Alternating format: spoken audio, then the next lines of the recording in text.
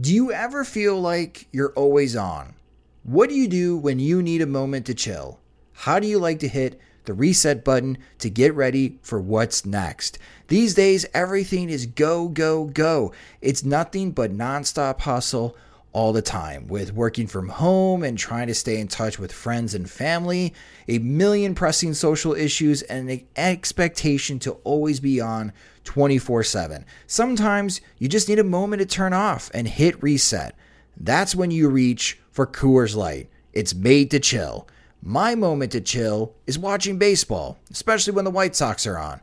I like to have a Coors Light beside me. It's a great beer to have watching the games, as it's cool and refreshing as the Colorado Rockies. And even the mountains on my cans turn blue, telling me that it's time to hit reset. Sit back, relax, and hunker down for an evening of White Sox baseball. So when it's time for you to unwind, reach for the beer that's made to chill. Get Coors Light in the new look delivered straight to your door with Drizzly or Instacart. Must be 21 years or older to enjoy. Coors Brewing Company, Golden, Colorado. And as always, celebrate responsibly. Introducing Guinness Nitro Cold Brew Coffee Beer. Blending the smooth, creamy nitro taste of Guinness with hints of coffee, chocolate, and caramel. Guinness Nitro Cold Brew Coffee Beer, your new favorite part of the day. Look for it where Guinness is sold. Must be 21 and over to purchase. Please enjoy responsibly. Diageo Beer Company, New York, New York.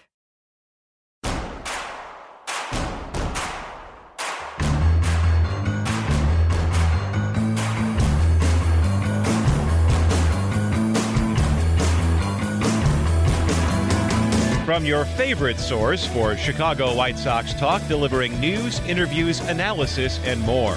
This is the Sox Machine Podcast with your hosts, Jim Margulis and Josh Nelson. Thanks, Rob, and welcome to the Sox Machine Podcast.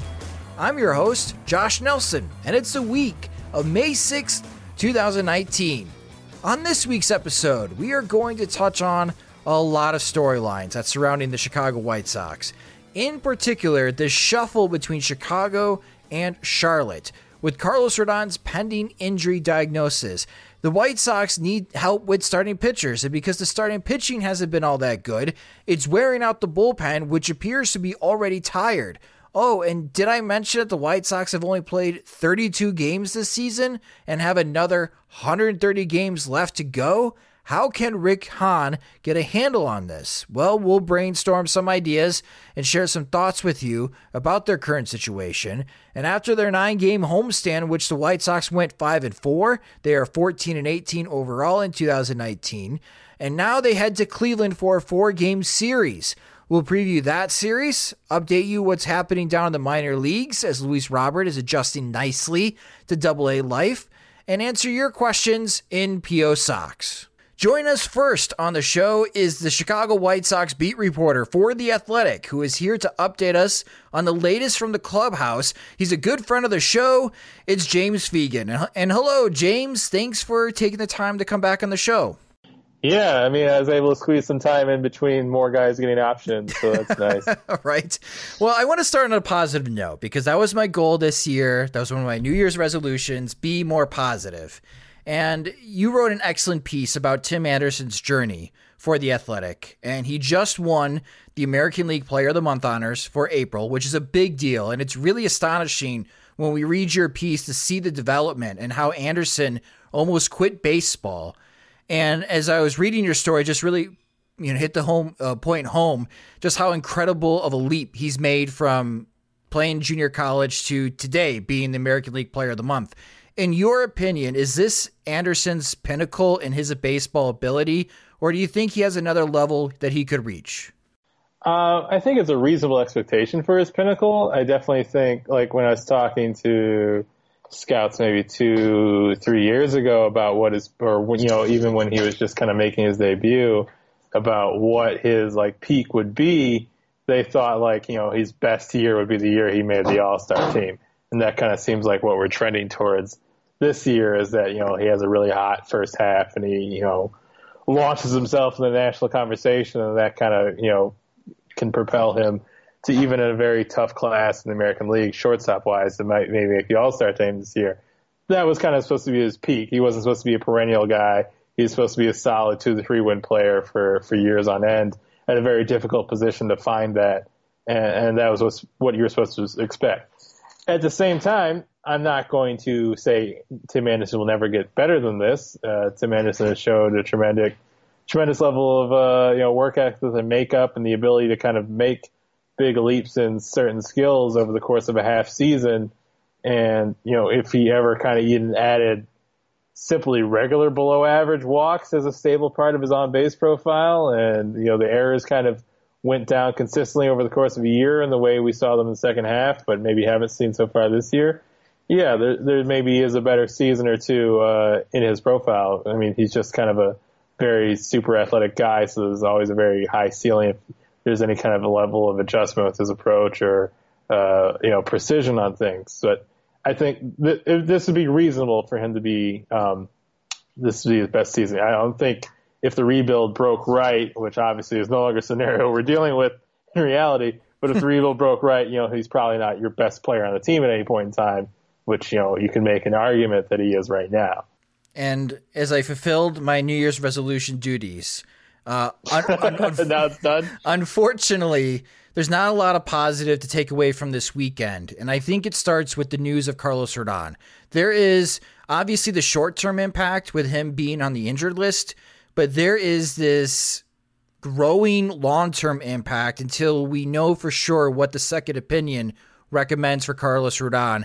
And if that second opinion is he needs Tommy John surgery, James, what is that long-term impact for the Chicago White Sox? Well, I mean, this entire season is all about, the most exciting thing rotation-wise, you could be there's some people who are really high on Ronaldo Lopez, but, one of the most fulfilling conversations to have for rotation-wise was to figure out if Carlos Rodon is that top of the rotation dude, or even a middle of the rotation dude, or just, a rotation dude in general long-term. And instead, you kind of got, 7 starts into figuring that out. And you could probably argue that the last 2 were physically compromised in some way. So that kind of punts that question. And if he misses the season due to Tommy John, and frankly, even if he rehabs, you're talking about what's like the most idealistic scenario, which is him missing 2 months and then rehabbing and maybe able to make 6 to 8 weeks of starts near the end. That would be absolutely dream scenario. And you'd have no idea how much to really wait as far as how good of a player he is. But if he misses the season with Tommy John and misses most of next year, you're dealing with maybe a year and a half before he hits free agency. And, hopefully maybe there's a, contention at the back end of that. But as far as time to really assess, what Rodon is and what he can be, and whether or not he's a long-term option or somebody you want to try to re-sign, as unrealistic as extensions always seem to be, it just seems like your kind of window to really assess him is gone. And with that being gone for the short term, Manny Banuelos obviously got lit up. Dylan Covey pitched well, but maybe both of these guys should never face a lineup a third time through the order. However, because of the injuries and because of the lack of quality, are these the White Sox number 4, number 5 starters for the foreseeable future, James?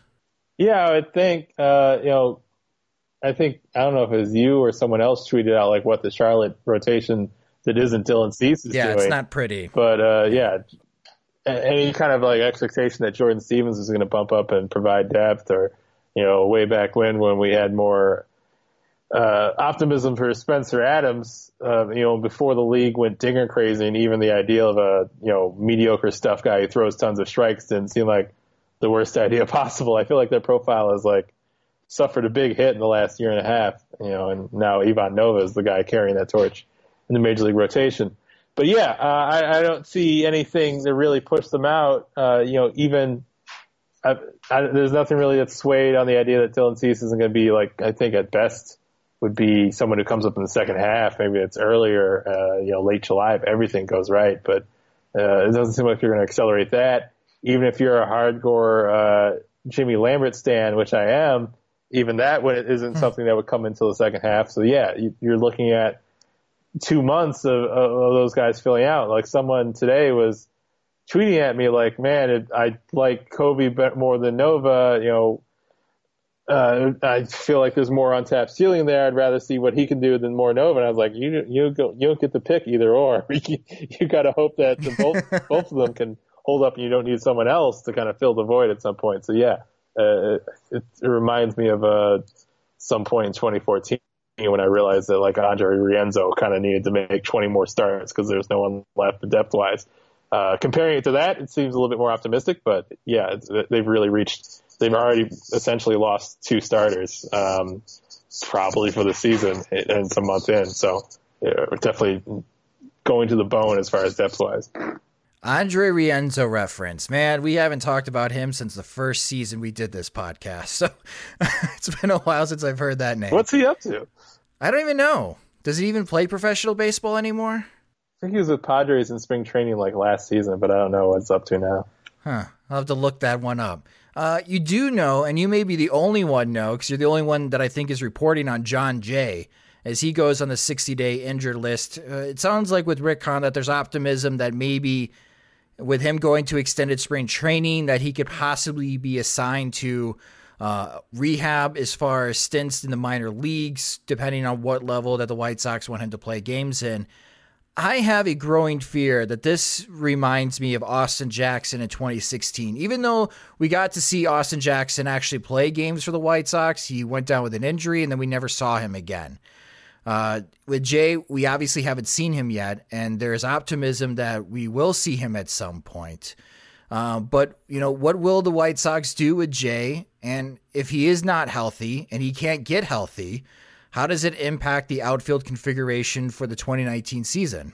Well, I mean, I think like with Jackson, there was like at least like the concrete thing of like he tore a meniscus and something. It was something he had to recover from. With Jay, it's always just been mysterious kind of soreness, and it hasn't really come with like a hard, diagnosis. So it's always been a kind of us feeling out how he sounds and how close he sounds, and definitely. When he talked to us at Chase Field, like right before the season started, we really got the vibe of, oh, this guy's really not super close. He's definitely starting the season on the injured list. He's probably going to rehab stint. But even then, it just seemed like something that would go away in a matter of weeks. And now we have basically baked in with the 60-day IL designation that he's going to miss 2 months of the season, which, would be a crazy thing to hear when Rick Rennery was talking about him playing in B games and getting, up to speed back at the final weeks of spring training. So it's already a pretty severe situation. Hahn said he's going to, basically spend 10 days to 2 weeks in extended spring training. And then, assuming everything went well, he would go into a rehab stint with an affiliate after that. So it makes it seem like that May 27th date where he comes to eligible, it's not like he's going to be raring and chopping to go and ready to go 2 days before that. They have to be patient. It sounds like that's not even like it would probably extend beyond that when he's really ready. I guess a positive thing out of this is kind of, they said when Ryan Cordell came up for the second time that they were giving him right field and they were just going to see what happens. If you were really interested in that project, it seems like that's going to go, unbothered for the time being. And with Engel going down and, Eloy coming back relatively soon, it sounds like you eventually just go into an outfield configuration of where you mean the everyday center fielder for the time being, Ryan Cordell continuing to get regular at-bats in right field and Eloy in left, and you're really just worried about your utility man after that. And I think at this rate, when Jay returns, if he returns, you probably have a very firm idea of whether or not Ryan Cordell is, worth pursuing on that level, continuing to give every day, or he's, his hit tool is kind of showing its shortcomings, and you're ready to abandon the plan and go back to playing John Jay on a regular basis. But as far as like a dream of John Jay being probably a midseason trade asset, which probably seemed like the best outcome, just lining him up with what he did for the Royals last year. When he was signed, that seems like it's a little bit out the window. Now, sticking with the outfielders, Adam Engel was sent down to Charlotte, and Renteria says that he wants him to be a 250 batting average, 330 on base type of hitter. So, James, is this the end of Adam Engel's saga in Chicago? Well, yeah, so that got a really negative reaction. I mean, but at the same time, I also want Adam Engel to be a 250, 330 OBP hitter because that would be an awesome player. And, I definitely, Renteria, we stopped recording and walking away, and Renteria almost to kind of reiterate the fact to us, said, and I love that kid about Engel. And, everyone knows that Renteria loves that guy. I mean, Engel is an absolute, back of the draft guy who didn't even put up great hitting numbers in college and ground his way to the major leagues after 5 seasons and absolutely runs as hard as he possibly can on every single play. There's literally no manager in baseball who wouldn't be overly fond of him. That's manager catnip to a degree. Mm-hmm. But it seems a little harmless to me to have Renteria setting those expectations for him on the day that he's optioned. I mean, one thing if Engel's hitting 180 and he's starting him over more qualified players, and he's saying I expect him to be 250, 330, and you're like, well, what are you doing? What are you looking at? He's not doing that. They're sending him out. They're optioning the AAA, and basically the entire year they've just been mostly playing him as a fourth outfielder defensive replacement. So it seems like there's a level of reality with the way they're dealing with Adam Engel that I think people have probably been calling for some time.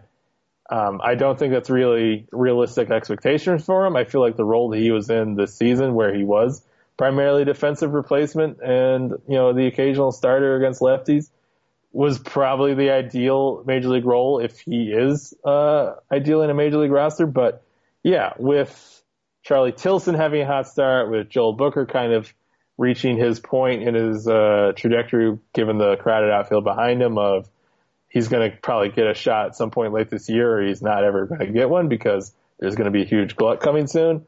With Luis Robert finally healthy and finally making the minors look as kind of underqualified against them as I kind of expected, given the level of professional success he already had in Cuba. Yeah, this would probably seem like the window finally closing on Engel a little bit. Now, staying with the outfield, Eloy Jimenez, is he close to rejoining the team? Is the ankle injury not as severe as when it was reported to be a high ankle sprain?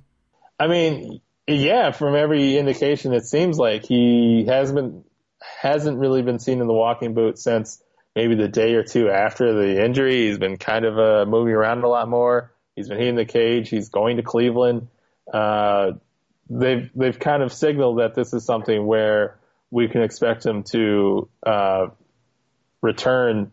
I wouldn't say this week, but it sounds like there could be a rehab stint, and probably, given the fact that he hasn't been out very long, one of those very brief 2 to 3 game rehab stints at the end of this coming week, which is great, not because it necessarily means that Eloy is going to come off and come back to being the 350 guy with power that he was in AAA, like we've been waiting him to be, but it lends a degree of purpose to left field as far as just, this is supposed to be a season for him ironing out the kinks and figuring out what he's going to be, and, figuring out if he's going to be a left fielder for one thing.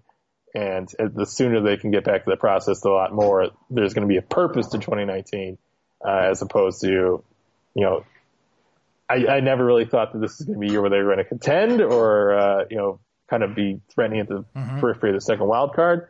But you definitely want it to be a year that has a lot of purpose. And right now I probably can't find that in the rotation very much. I'd at least want to find it in left field with your, uber prospect. And you can follow James on Twitter. He's at JR Fegan. And as always, read his excellent work on The Athletic. I highly recommend picking up a subscription. If you don't have one, they have deals all of the time that you could take advantage of to sign up. So again, definitely subscribe to The Athletic so you could read James' excellent work covering the Chicago White Sox. And James, as always, man, thank you so much for coming on the show. When your entire life is online, you need more than just speed from your internet. Xfinity gives you reliable in-home Wi-Fi coverage, plus protection from Wi-Fi network threats. Go online, call 1-800-XFINITY, or visit a store today to learn more. Restrictions apply. All right, thanks for having me. Now joining me on the Sox Machine podcast is the managing editor of SoxMachine.com and the co-host of the podcast. It's Jim Margulis. And hello, Jim. Where shall we start sorting out this mess from this weekend? Do we have to? Not really. Let's see how long we can last without talking about the White Sox-Red Sox games. Because there's a lot of news here, and we touched on many of these talking points with James Fegan, but I wanted to get your thoughts as well, because I know you wrote about Carlos Rodon's injury and the long-term impact. And I asked James what that long-term impact would be. And, he just mentioned that you're not going to know if he's a dude. You don't know if he's going to be an ace. You don't know if he's going to be a mid-rotation guy. You don't even know if he's going to be a back-end rotation guy if he needs Tommy John surgery, because he's going to miss probably the first half of 2020. Who knows what's going to happen in 2021 with the league and the union on how many games are going to be played with a potential player strike. It just seems like this is the nail in the coffin possibly for the White Sox and Carlos Rodon on ever figuring out what he could be for them and what his true potential was as they spent the third pick in the draft back in 2014. What are your thoughts about the possible long-term impact of Carlos Rodon's injury if we do hear that the second opinion recommends Tommy John surgery? It does seem like it's not worth thinking about him too much. I guess I put him in the same category as Nate Jones. Like, even though he's younger than Nate Jones is just somebody who had so much injury trauma, back and forearm and elbow and just various kinds of surgeries. And I think that does take a toll on the guy. And I think Rodon is approaching that same thing with the shoulder surgery, with the elbow surgery, with the wrist injury. Just, every year is a different injury. And it just seems like it's, maybe his style of pitching is hard to maintain, or maybe the White Sox never quite figured out how to set him up for success with his really heavy slider approach. But, given how little he figures to make and how the upside is still there, it seems like it's probably worth keeping him in mind for fifth starter role. If he's healthy, he'll probably be the best, one of the 5 best starters the White Sox have, but better have a 6th starter in mind, better have even a 7th starter in mind if he's one of your top 5, just because he's going to miss so much time. But yeah, I think when it comes to anybody can plan around, anybody who can take opening day starts, I think this is basically it. And that's a bit sad. Yeah. Because I remember being incredibly excited about the potential for Carlos Rodon and dreaming of a playoff series of Chris Sale, Jose Quintana, and Rodon, and how that would give the White Sox an advantage in a 5-game series. And I still believed in him because we have seen greatness. We've seen great starts from him where we want to buy into the fact that, yeah, if you have one game and you got to beat the Indians and they're having Corey Kluber on the mound, you want Carlos Rodon on the mound for you. And as you mentioned with the injury trauma, yeah, it's the left shoulder. Now it's the left elbow. And, for Carlos Rodon's future in the major leagues, and I think that this does have a long-term impact, man, I wonder if he's the next Brett Anderson. Someone that teams still think highly of, and they give him multiple chances to become that starting pitcher, Jim. But because of the injuries just keep reoccurring, that you can never trust him to last an entire season. And it really impacts on how long they stay in the major leagues. Yeah, I think Brett Anderson's maybe a good comp in terms of future. I think also teams might experiment with him in the bullpen, should he prove time and time again that he can't stand up to even like 25 starts in the season, much less 32. I don't know if that's going to help. Relievers get Tommy John surgery, relievers get hurt. We've seen it with the White Sox, so I don't think it's a guarantee or maybe even a good bet that he would stay any healthier in a relief role, going max effort 2-3 times a week versus 1 to 2 times of carefully managed effort a week. And that may make no difference when it comes to his health. So, but yeah, given that the power of his slider still and his effectiveness against lefties and just the regard he has around the league. Like when he was drafted, the White Sox, they got a steal at number 3. Everybody considered it because the Indians and the no, not the Indians. The Marlins and Astros. Yeah, Marlins and Astros. I was thinking like a good team. It's not the Indians, it's the Astros. And the Marlins both went cheap. or tried to kind of spread the cost around, and didn't work for them with high school pitchers, and so Rodon seemed like it fell into their laps, and they loved his attitude. Scouts did. They liked, as you mentioned, they thought he was a top of the rotation mentality, if not maybe the ability to execute his pitches with number one regularity. And yeah, it would just be a shame, but it certainly seems that way, just based on, should it be Tommy John surgery? Should it be the worst case scenario? And based on how he was talking about it, it seems like they've, with Hahn and Rodon's comments, both seem like they're preparing for it, and maybe even mentally they're already there. Now, for the White Sox in the short term, I'm calling this the Charlotte Shuffle, Jim. We are seeing multiple players all over the weekend, and probably maybe even going into this week, going from Charlotte or Norfolk, where they were playing against the Norfolk Tide this weekend, flying to Chicago. And in the case of Caleb Frare, come in, face one batter, and fly back to join the AAA team. And we talked about this very topic a couple weeks ago when Rick Renteria was speaking about accountability. And at the time, I wondered if they were going to use demotions as a form of punishment for poor play. Well, because of the injuries and ineffectiveness, the White Sox are now using this Charlotte Shuffle as a way to continue to have fresh arms in the bullpen. We'll talk about Adam Engel in a second because that's a different aspect.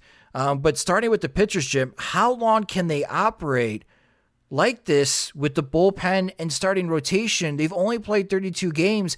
They got to find a way to get through 130 more games in the season, Jim. Can they continue doing that, shuffling pitchers back and forth from AAA? Well, I mean, they kind of have to. They're mandated to play these games.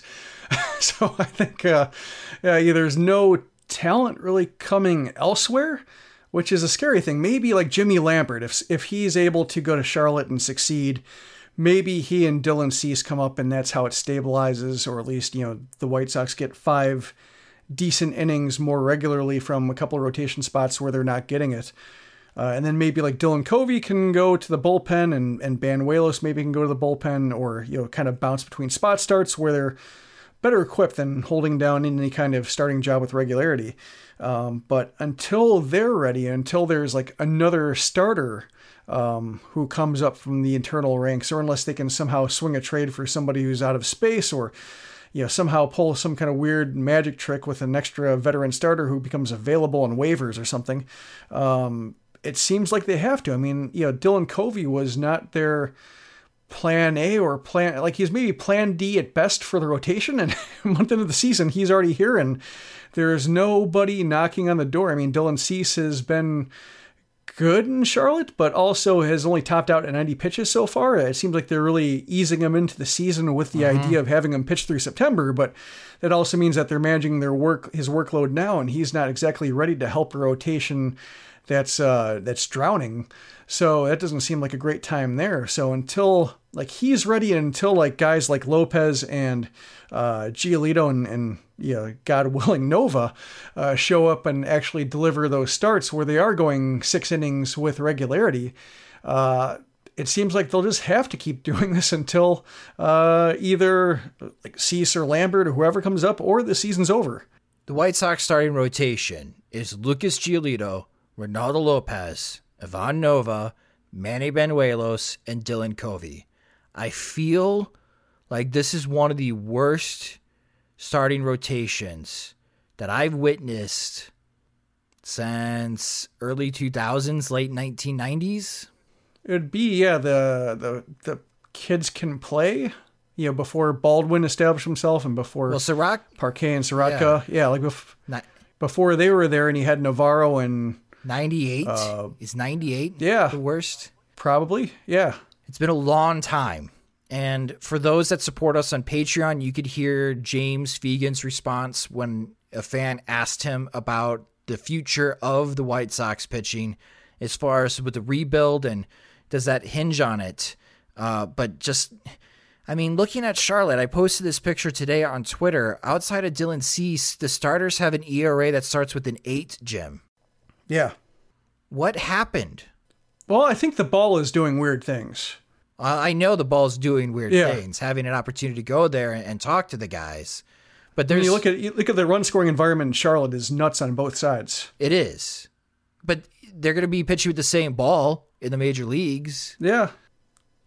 No, I think some of it's like, just hopelessness, part of it's weirdness, and I'm not sure what the balance is. But yeah, it doesn't bode well. And I think maybe if you call up Jordan Stevens, I think he would probably post a lower ERA in the majors than Charlotte, but not by much to matter. Right. And I know Don Cooper is an old dog that just seems to be stubborn and does not want to learn new tricks. But I don't know how they can handle this in a creative manner. It's almost like my recommendation would be you have 3 pitchers today. They're going to throw 3 innings. And they have to throw 3 innings because you don't have another off day until, what is that? May 15th? Yeah. In between, it's in your homestand, 2 games against Cleveland and then 4 games against Toronto. You got to get through this 7-game gauntlet on the road. That's why Carson Fulmer is so disappointing, because that was kind of what he was supposed to do. I mean, especially the outing against Boston, where he comes in after Manny Banuelos just implodes, and there's no pressure. Like there's just basically just, even though Banuelos threw strikes and he paid, just like you can't count on him them hitting going 10 for 10 with regularity against strikes, no matter how they're thrown. But just throw strikes. You let them put the ball in play. You don't have to throw like great innings or efficient innings. You can throw 20 pitches an inning and throw 60 over 3, and you'll still have helped out the team a lot, even if you give up 3 or 4 runs along the way. There's like the margin of what could be considered a success and a help is, or I should say the barrier for that is so low, and he couldn't even meet it. I think that's really what's, one of the hard things to watch about this particular composition of the bullpen is like, this would be perfect for a Carson Fulmer. Like, even if he was never going to be more than like a long reliever, a multi-inning reliever who can handle maybe, 5th and 6th innings of competitive games by himself and just kind of make a mess of it, but also, power through it. If he can't do that, that would have been like the best way to help. And if he can't do it, it's just, I'm not sure what there is. And I think they'll keep, calling him up and down. I think he'll be part of the shuffle just because it is his 4th and final option year. And they just have to see if there's anything there, if there's anything they can do to salvage it before they, go into spring training and potentially try to sneak him through waivers and see what happens. But I think this is going to be a year for him to fail. And he may fail a lot like this. This may be his last season with the White Sox. Yeah. 2 top 10 picks from the 2014 and 2015 drafts. And the White Sox may not get anywhere close to what they were envisioning when they made those picks for Carlos Rodon and Carson Fulmer. That's a gut punch, man. That is a gut punch. Speaking of gut punches for the player, maybe not so much for the fan base, but Adam Engel was optioned to Charlotte. I asked James Fegan about Adam Engel. Is this the last that we're going to see him? He says probably. What do you think, Jim? I would say no, but just because the way they surface over and over again, the White Sox really don't churn through it. Like I thought Ryan Cordell was pretty much done. And now he's a big part of it. Trace Thompson left and came back.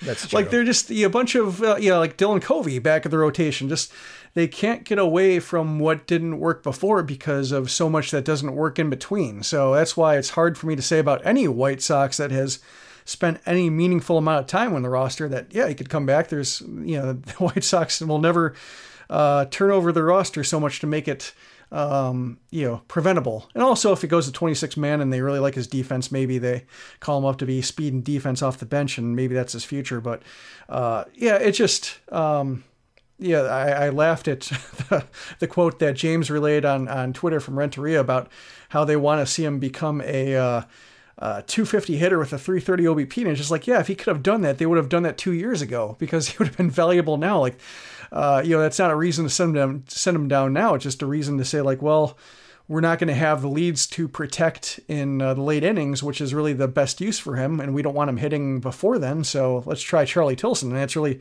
of like with Dylan Covey. Like they said, they wanted to stretch him out and they didn't really have a plan for him. I don't think they really have a plan with Engel. It's just more of a matter of, there's the last ditch attempt to get him regular playing time that might actually help him is not in Chicago anymore. Do they even trust themselves in developing Adam Engel to be the type of player they want him to be? Well, the thing with Engel, and I think it's, he's a 19th round draft pick. And the fact that he got to the majors and has been replacement level, because his defense overshadowing his offense, but like by and large, he's been roughly replacement level. That's not terrible for a 19th rounder, even though he's paid about 10th round money. But even then, like that's a pretty good return on that kind of player. I just think that they just gave him, like if he showed up for half a season, played good defense, and then went back down to Charlotte and kind of bounced back and forth based on need or injuries, you would think like, oh, that's kind of neat that we got an extra guy, that late in the draft. But when he's the starting center fielder and gets nearly 900 plate appearances and, is one of the worst hitters in baseball over that time, and they have no alternates, I think that's what makes the disappointment so resounding. Like, so that's why I think that I try not to be too hard on him, just because he came from, nothing, relatively speaking, in terms of the draft, and, became a major leaguer for a couple of years. That's not bad for him, but it's just more, and so the White Sox, their inability to find somebody to replace him until Leury stayed healthy, I think that just kind of spills over, and then the resentment hits the player, and it probably shouldn't, just because of, what he's been able to do from where he came from. I know a lot of people listen to this show on their way to work on Monday, and I don't mean to make you guys sad as you pull into the parking lot or you step into the office and go to your day jobs, but it's quite possible that Adam Engel was a better draft pick than Carson Fulmer. Or at least they got more out of their 19th round pick than their first round pick. I got more. I would say, if they drafted Adam Engel in the first round. No, that would have been that would have been terrible. There would have been, because some of it with Fulmer is he was a first round talent. Like everybody thought that. Right. So just like, so they had, with hindsight, it looks bad, but just like, at least they have that going for them, that they did make a fairly consensus pick. And aside from Walker Buehler, nobody really overshadowed him in the first round, I don't think. Right. Dylan Tate and Tyler Jay were drafted before Carson Fulmer, and I don't think either of those guys have reached the majors, and they may not reach the majors. Yeah, Caprillion hasn't stayed healthy. Harrison, didn't make the majors, I don't think, from what I can remember from all those college pitchers. So right. So there's something to think about. I don't even want to pull up Baseball Reference and compare, but maybe the White Sox got more out of their 19th round pick from Louisville, Adam Engel, than they did with the 7th pick overall from Vanderbilt, Carson Fulmer. Oh boy. All right, let's go to another depressing topic. Let's talk about Rick Renteria and his weekend. I don't think this was a good weekend for Rick Renteria, Jim, both decision-making and sound bites. Now, the sound bite that I would like to bring up is him not knowing what the record was. When the media asked him that you're a game below 500, are you looking forward to getting back up to 500? And him saying that he doesn't look at it, he doesn't care, it's all about the process, and if you follow a good process, the results will come with it. I have a meatball opinion about this. I know it's a meatball opinion, but I wanted to know of your thoughts of whether you care if the manager of the White Sox knows or cares what the record is at that given moment. I'm going to be charitable and think that he was trying to express standard athlete boilerplate mentality, and he did so inelegantly. Like, I imagine that he knows what the record is and follows the standings and such. I think what he's trying to say is like that he doesn't want to make a big deal of it, even if it gets to 500 or dips below or whatever. Like, I guess the various ups and downs that this team will have. I think he is, my read on that quote was that he was trying to say like, no matter where we are, it's more about how we get there versus, what the standings say. So that was my guess. And I just thought it was poorly stated, kind of like trying to, say Adam Engel needs to hit 250 with a 330 on base percentage, just like things you can't, things you say because you don't really have anything to say. Yeah. My meatball opinion is this. If you want to be about the process and you want to be about the development of players and making sure that they feel good about their play, that's great. Go manage Birmingham or Charlotte. In Chicago, in the majors, it's all about winning. And I'm sorry, I'd like the major league managers, when asked, how do you feel where you are in the standings, to actually know what their record is. Like, that's your job. That's the only thing you could be held accountable to, is wins and losses. And if you don't care what the record is, who does? Nobody. Well, clearly. Well, I mean, that's right now in this season. Yeah, I agree with you. Well, it's we were having a conversation on Twitter. A few of us talking about Renteria, and this is the part of the rebuild where most managers get fired, just because they run out of things to say. The losing happens. They're not responsible for the losing by and large.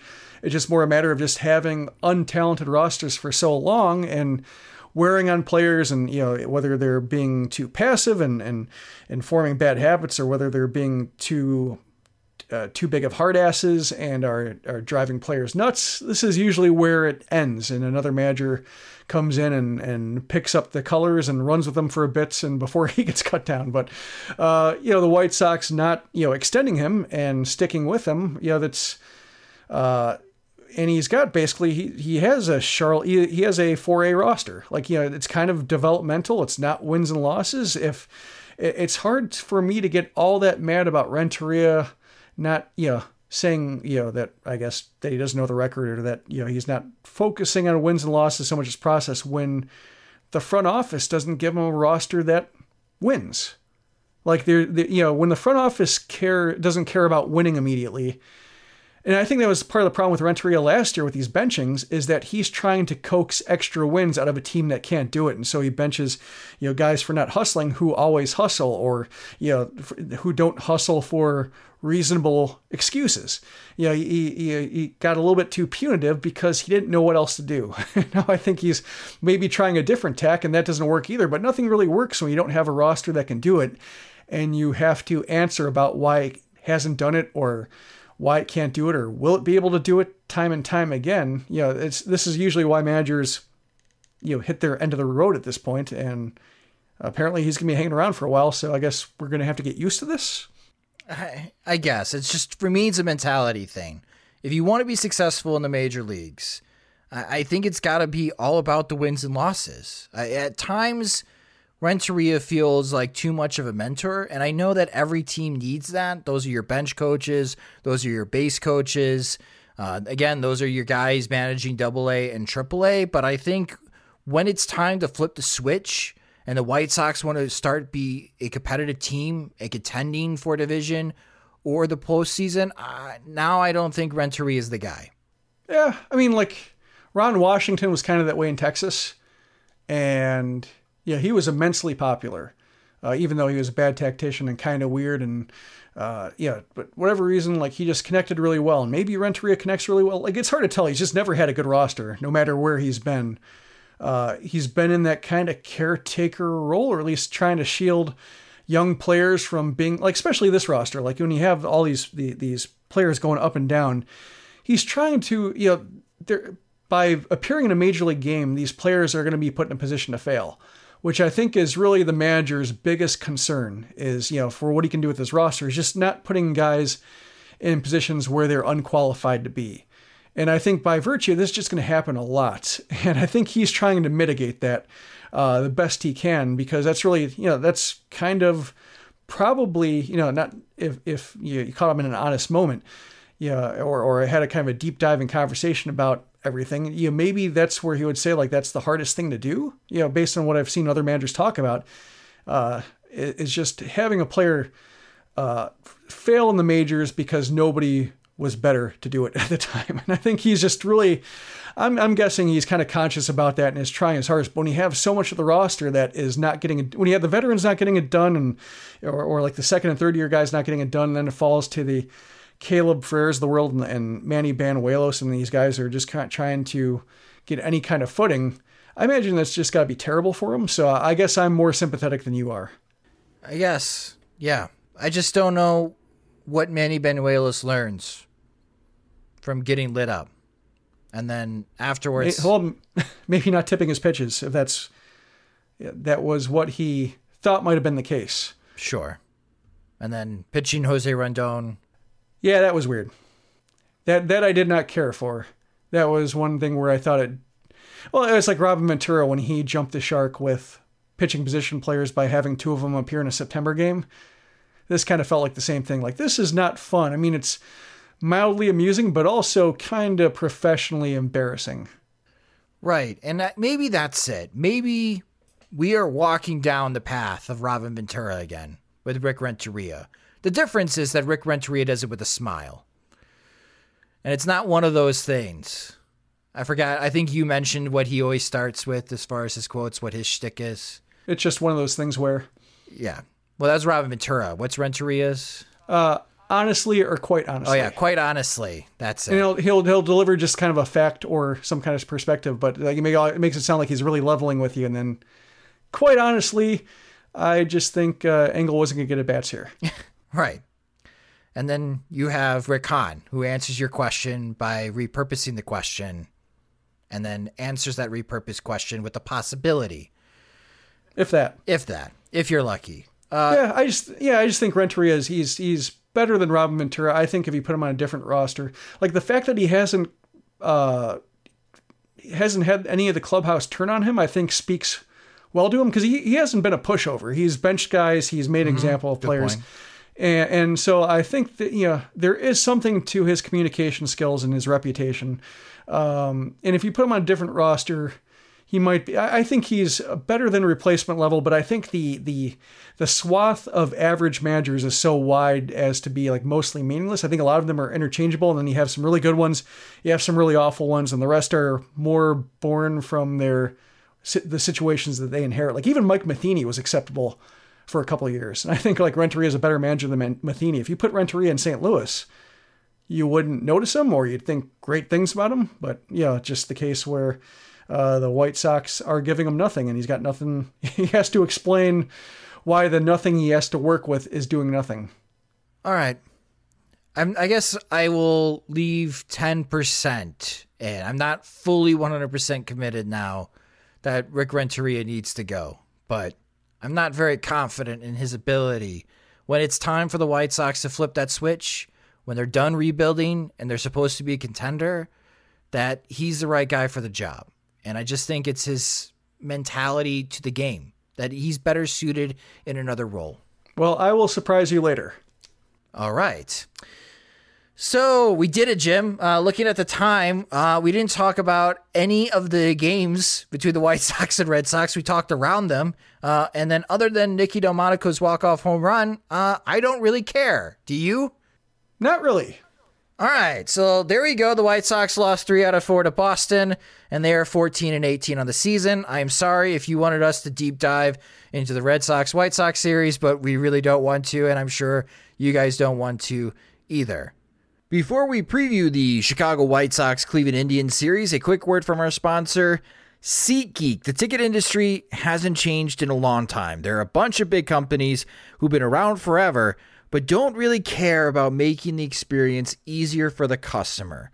Well, SeatGeek is a ticket company where the customer comes first. With more tn 50,000 5-star reviews in the App Store, SeatGeek is focused on making your experience as easy as possible. Here's how it works. SeatGeek pulls in millions of tickets from all over the web. They rate each deal on a scale of 1 to 10, and they display them on an interactive seat map, so it's simple to find what you're looking for. The green dots are great deals. The red dots, stay away. Those tickets are overpriced. Plus, you can get an opportunity to see what the view looks like from each of the seats, especially if it's a new stadium that you've never visited before. Plus, every purchase is fully guaranteed, so you can shop for tickets with confidence, which is great as more and more stadiums go paperless with their tickets. I use the SeatGeek app all the time on my phone. It's by far the easiest way I found to shop for tickets.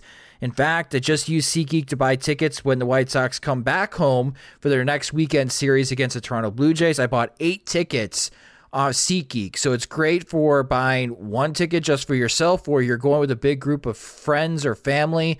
Buying up to 10 tickets at a time on SeatGeek works great for both types of transactions. Plus, if you want to find some great deals the next time the White Sox are home, which is next week against the Indians and the Blue Jays, SeatGeek has great deals right now. Tickets as low as $8 or even $10 for the weekend series against the Blue Jays. So there's some great deals right now. And the best part is that Sox Machine listeners get $10 off their first SeatGeek purchase. As SeatGeek supports the show, so hopefully you will support them as well.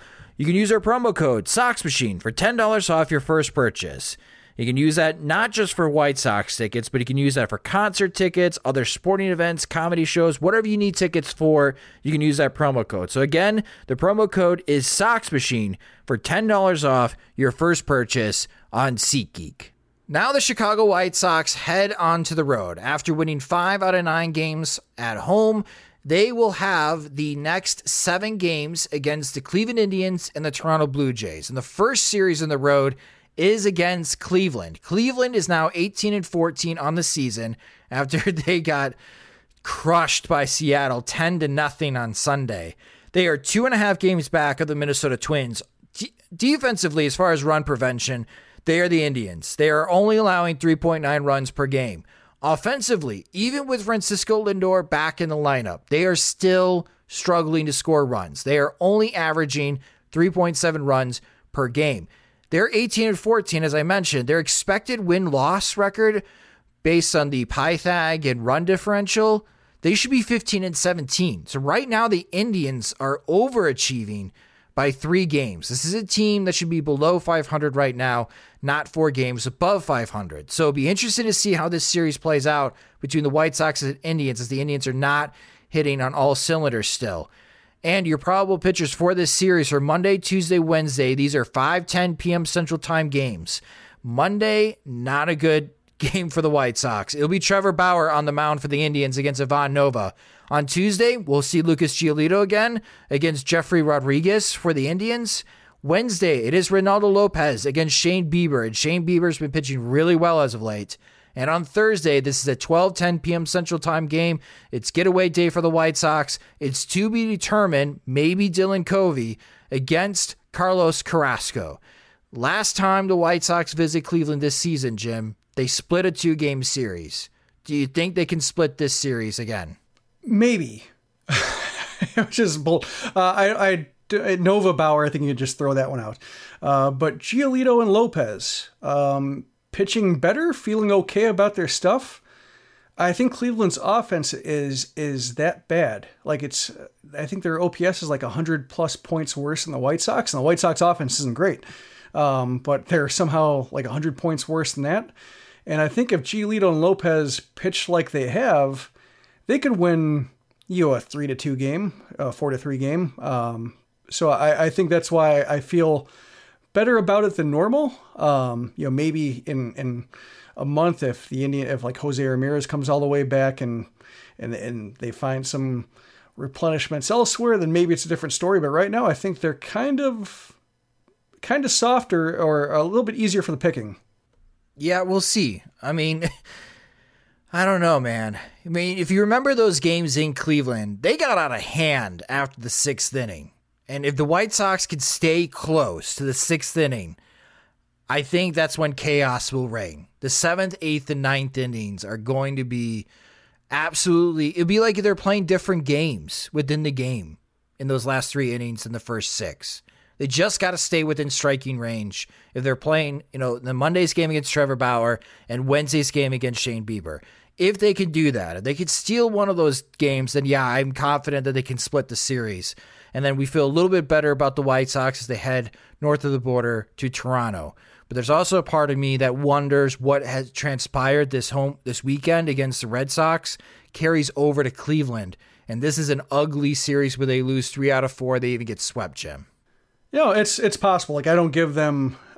I guess my maybe was like better than I thought. Because based on the way they showed up against the Red Sox and how I don't think much of their chances against better teams, like the way this happens to break down, is they might have a better chance. But yeah, based on the way they're going and the way they collapsed in multiple fronts, especially like the defense, you had some really bad moments, and you kind of want Yonder Alonso to be the full-time first baseman at this point while he's on the roster. It's it's hard to count on them, but I just think the Indians are in a really weird spot themselves. And Carrasco having such an awful start. I guess I would feel better about the series if Nova weren't the opening pitcher. It's really hard to go, after a series of short starts and Dylan Covey doing what he could, but also being limited, then to go to Nova, who just might have to eat it this time around if he gets lit up. And if the Indians light him up, that's major issues for him.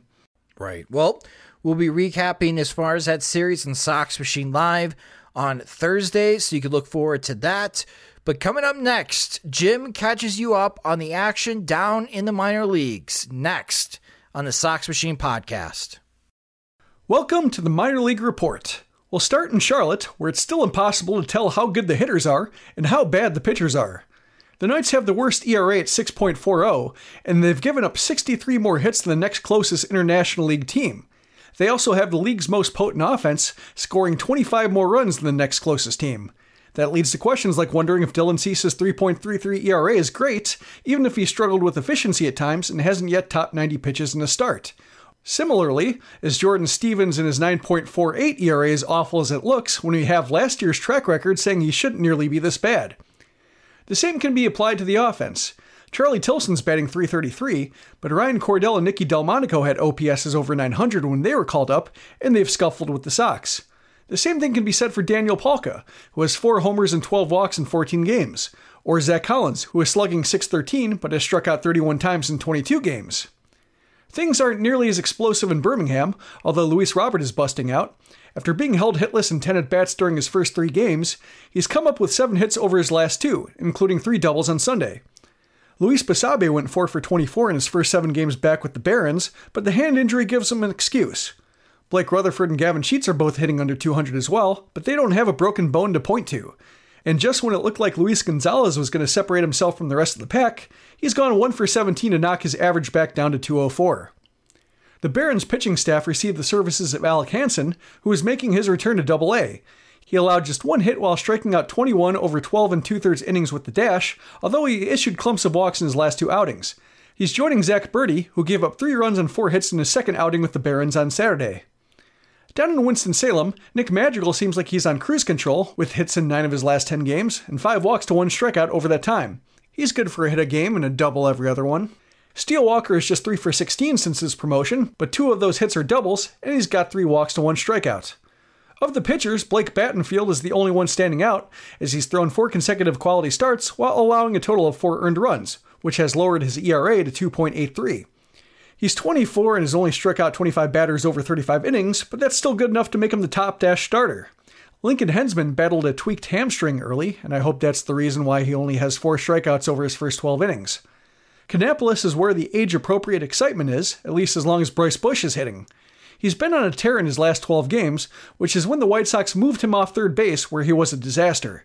He's hitting .395 with a .509 OBP and .651 slugging over this stretch with 8 walks and 12 strikeouts, and he swiped 3 bags as well. He's getting regular playing time in right field. He just needs a running mate. Luis Curbelo, Amado Nunez, and Lennon Sosa are all hitting under 200. The Intimidators did get some reinforcements in the form of Corey Zangari and Romy Gonzalez.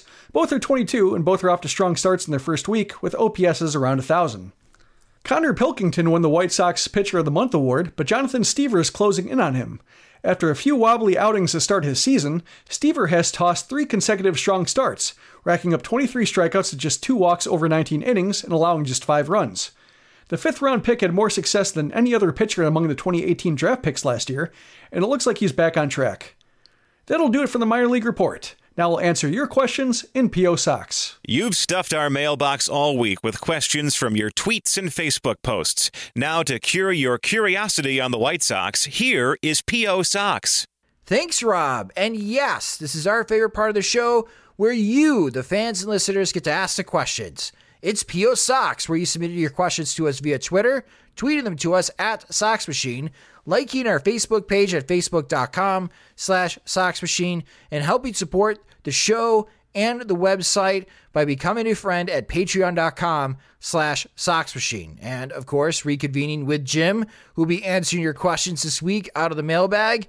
And the first question that we've got comes from Johan Dobrinsky, Jim. And Johan is asking, assuming we could find another starting pitcher, do you think Manny Banuelos and Dylan Covey tandem would be effective. This is assuming each would be available for relief work in the middle of their turn. Now, I'd rather see them used as the second pitchers behind openers. And I think this Boston series showed the value of openers, especially when the top of the order with the Red Sox. Like Dylan Covey throwing 4 2/3 innings, that was good for him. Like that exceeded my expectations a little bit. But it didn't get them even through 5. And so you have a bunch of innings for Rick Renteria to try to cover with the bullpen. Whereas, and this might not have worked out this way, but say if you can somehow get get a reliever, especially an opposite-handed reliever, maybe Aaron Bummer or something like that, to throw a first inning, get Benintendi and, it wasn't Betts, but, maybe Betts in a different day, or JD Martinez, try to get them out of the way in the first inning, scoreless, to get the game to Covey in the second inning. And all of a sudden, if he can go 4 2/3 innings, maybe 5 innings, because he doesn't have to face, Benintendi and Betts and Martinez twice. He only, under that thing, you only have to face him twice, not 3 times. Maybe he goes 5, maybe he gets the game through 6, and all of a sudden you have your high leverage guys lined up. That's what I would like to see more of. And I don't know if, the White Sox are equipped to do that mentally. I think Don Cooper's mainly rejected it out of hand. But when you have like Banuelos, I think they're kind of cut from the same cloth. They throw a lot of their main pitch the first time through, and then they kind of run out of options when it comes to the third time through. You set them up with an opposite-handed opener, and maybe you can get those 4 to 5 inning outings. Maybe all of a sudden it gets the late innings before you even know it, as opposed to if they're starting, they run out of steam in the 5th, and all of a sudden you have to get these low leverage relievers trying to get high leverage outs in the 6th and 7th. Johan, thank you so much for your question. Our next question is one of our Patreon supporters. This comes from Jerry Hilgenberg. And Jerry writes to us, Carolina Sox fan, I am wondering if it isn't time for a complete organizational evaluation of how pitcher and conditioning and strength program and mechanics are being taught. Not long ago, a guy like Matt Thornton, who came to the White Sox unable to find home plate with a searchlight, was quickly turned around.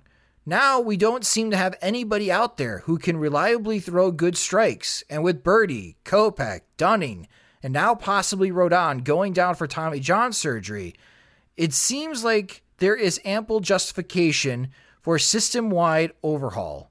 Your thoughts? Yes. Thanks for the question, Jerry.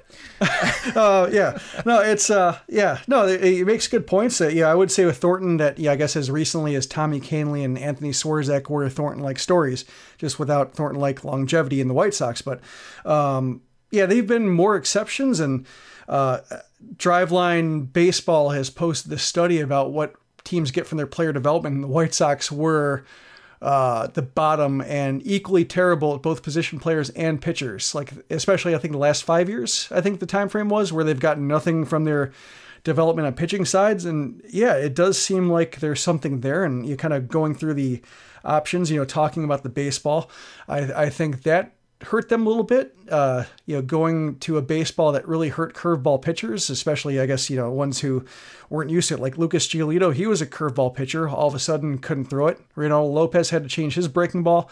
Carson Fulmer, his curveball that he had in Vanderbilt never showed up at the White Sox. And, so I wonder if that's the case, to where all of a sudden some of these pitchers had to deal with secondary pitches that were not their go-tos when their prospect stock was the highest. So there's that.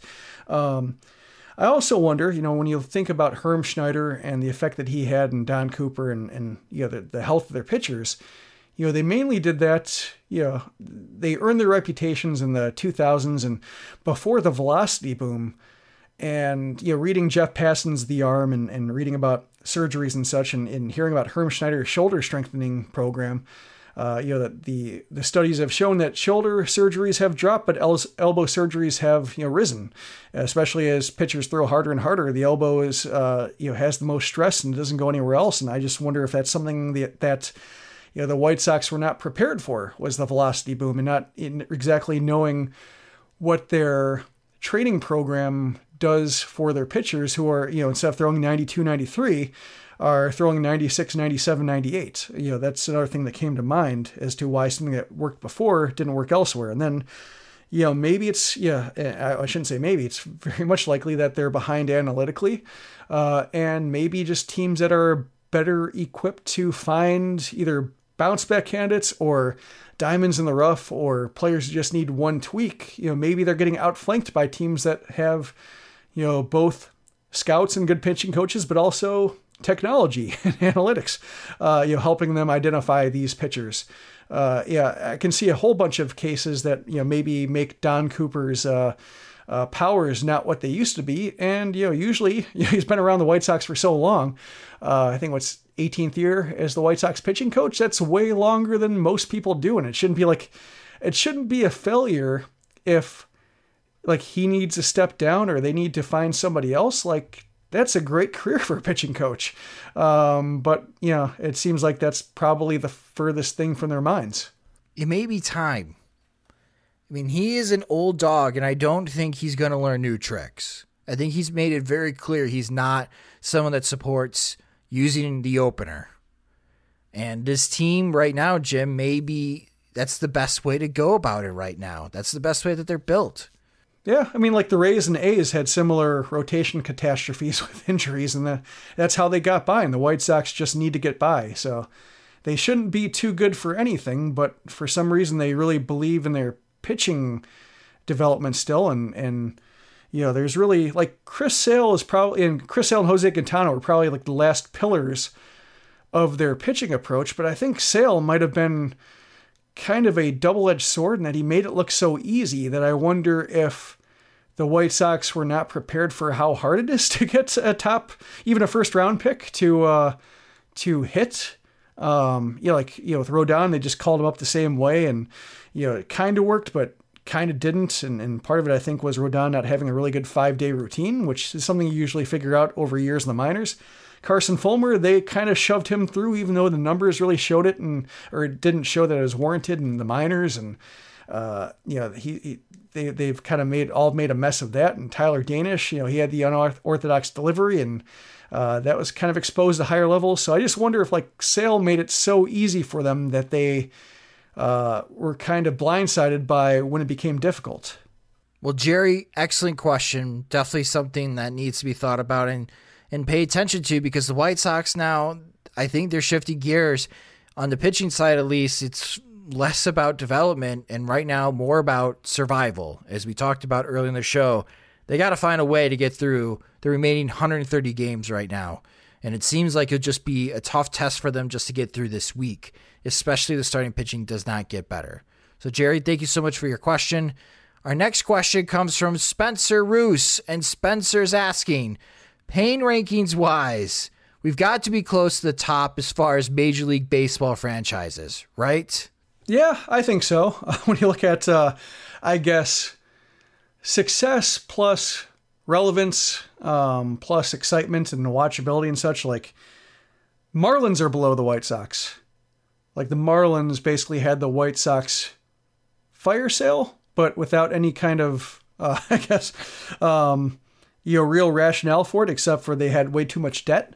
And Derek, the Derek Jeter ownership group wasn't really qualified to take over that much money. That kind of sucks.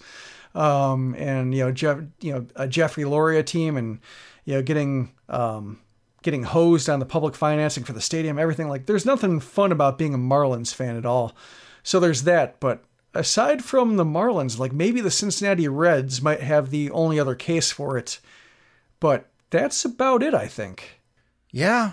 It's kind of funny with the Marlins, because now we're hearing out of Miami that Derek Jeter's unhappy with the attendance and play. Yeah. Really, Derek? Yep. You traded away a Giancarlo Stanton, Christian Yelich, and Marcell Ozuna outfield. Yep. And you're complaining about your record? And because you went through this rebuild, because Major League Baseball approved a sale to you and your investors when you didn't have the money to actually afford the Miami Marlins, you're now complaining that the attendance isn't there because nobody in Miami wants to watch a terrible baseball team? Yeah.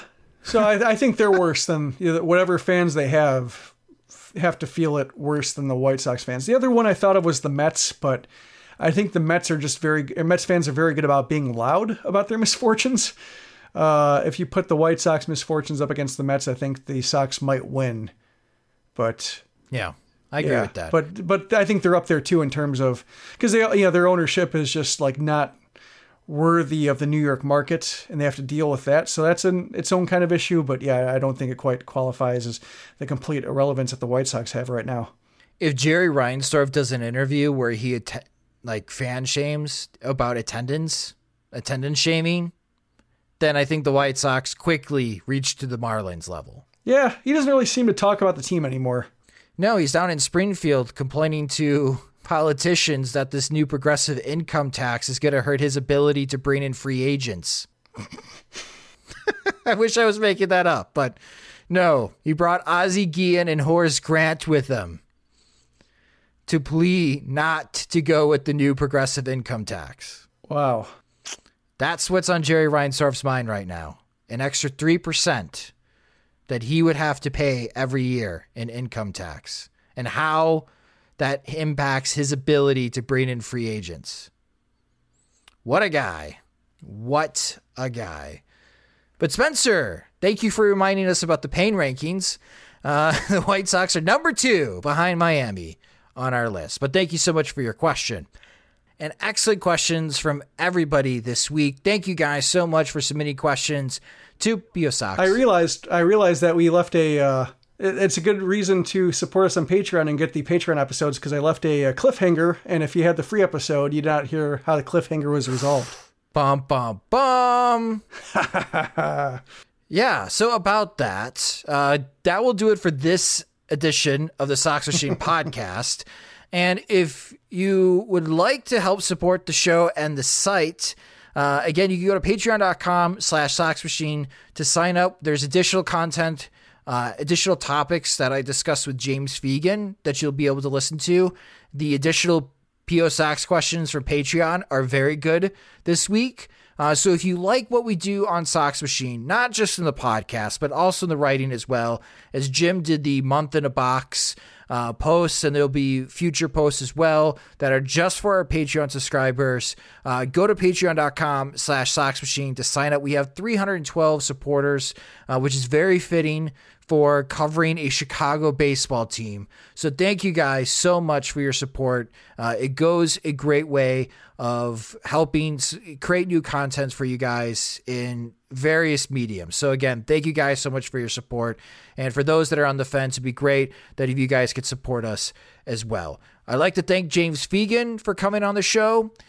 From The Athletic. Again, go ahead and subscribe there as well. They do great work as always, especially for baseball. And if you love following the trade wins with Jason Stark and Ken Rosenthal being part of The Athletic, if you want to know the juicy gossip and the rumors, you're going to have to be on The Athletic to read about those. And when you do sign up, you get James' excellent work as well, covering the White Sox. But again, that will do it for this episode of the Sox Machine podcast. You can subscribe to the show in a variety of ways: iTunes, Spotify, Google Podcasts, and audioboom.com/Sox Machine. Sox Machine Podcast is a production of SoxMachine.com, your home for all things Chicago White Sox baseball. Alongside Jim Margulis, I'm Josh Nelson. Thanks for listening.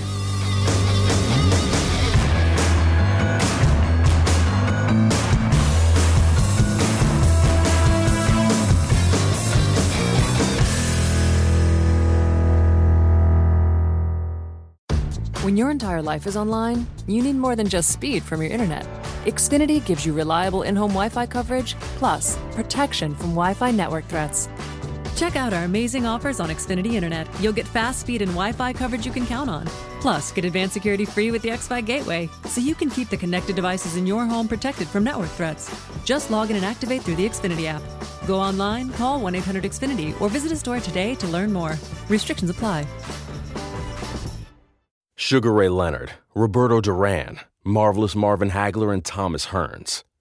Legends, whose four-way rivalry defined one of the greatest eras in boxing history.